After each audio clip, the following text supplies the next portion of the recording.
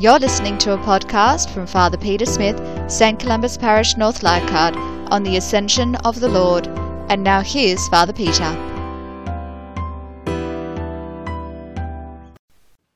The Lord be with you. A reading from the Holy Gospel according to Matthew. The 11 disciples set out for Galilee, to the mountain where Jesus had arranged to meet them. When they saw him, they fell down before him, though some hesitated. Jesus came up and spoke to them. He said, "All authority in heaven and on earth has been given to me. Go, therefore, make disciples of all the nations, baptize them in the name of the Father and of the Son and of the Holy Spirit, and teach them to observe all the commands I gave you. And know that I am with you always, yes, to the end of time." The Gospel of the Lord. In June 2015, Pope Francis promulgated his encyclical Laudato Si. It was, in general, about caring for creation. It was a very significant document because it was one of the first times that the Church, or indeed any world leader, had waded into some of the issues that Francis raises in this encyclical. But there are just two that I'd like to highlight this morning. The first is that Francis talks about the problem of what he calls a technocratic paradigm. That is, the belief that the crisis of our environment, of creation, has been brought about through technology. Climate change and deforestation, etc., began with the Industrial Revolution. And so indeed it's kind of our scientific minds and our desires and lust that has caused the tragedy that has befallen our planet. And we often think that, well, technology got us into this. It's okay, technology will find ways to get us out of this again. Francis says that's nonsense. But the second thing that I found really significant, and the first time I've ever read or seen it anywhere, is that Francis talks about the environment, our biosphere, this planet, creation, as having an intrinsic right to live and to thrive in and of itself. More often we talk about climate change as its impact on us human beings, as if creation is merely there to serve humanity. Francis sees that the environment itself has a right to exist, to be nurtured, to be cared for, to be promoted.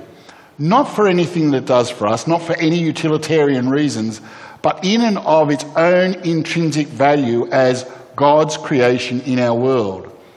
And we are a part of that creation, not the bright ones who sit over it as if it's just there for us to use and abuse.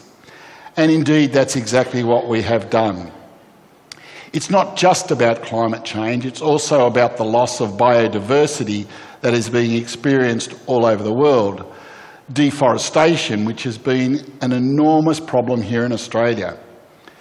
In Tasmania, they continue to log down there some of the old-growth forests. And would you believe it's not used for beautiful, fine furniture, it's used and sent to Japan as wood chips to be made into paper.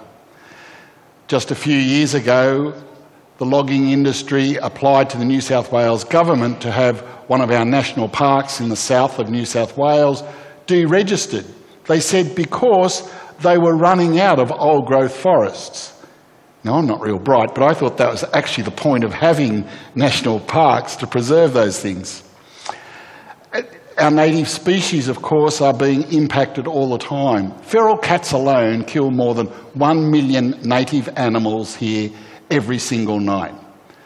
I don't think I need to convince you about the problems that exist in this planet, but I think we need to reflect today, during this Laudato Si week, about what it means to us. I'd like to tell you a story. Some time ago, some friends of mine visited with their two little children. They were 7 and 5 at the time. And little Madeline, when she came into my place, said, "I bought you a present, Peter." I said, "Oh, thank you, Madeline. What is it?" And she opened the box, and there were these cupcakes with pink icing and hundreds of thousands, and she had made them herself. Now, I have to admit, I'm not a great fan of cupcakes, and these ones look particularly horrible. However, I love them. They're the best cupcakes I've ever had. Why? Because I love that little child. Because she had done it and made them for me.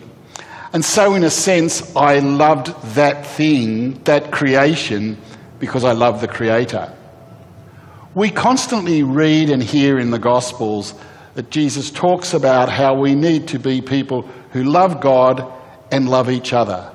And I think there's an extension to that. If we do love God, if we are people who want to build a relationship with the God who is our Creator, then we must love the creation that God made.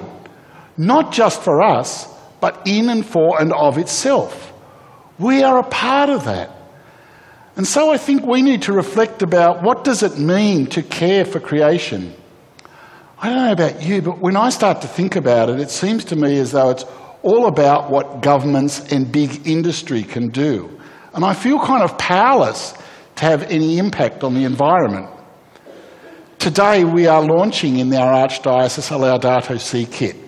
It talks about the ways in which we can ourselves be responsible and think about these issues. And so I'd like to suggest to you this morning that the first thing we have to do is to have a change of heart. We need to recognise ourselves as a part of creation and stop thinking about humanity as there to use, abuse and take over creation for our own ends. Secondly, I think that then leads us to not just reflect, but to educate ourselves around what is happening, to learn how our biodiversity is being destroyed, to learn about what this biosphere and our place in it actually means, to think about how climate change is impacting all of creation. And the third thing I think is that we can take simple steps in our own lives to be aware and to live Pope Francis's challenge. In a sense, the way in which we care for the environment calls us to be co-creators with God of the world, of humanity, but also of creation itself. We are a part of that. We're not outside it.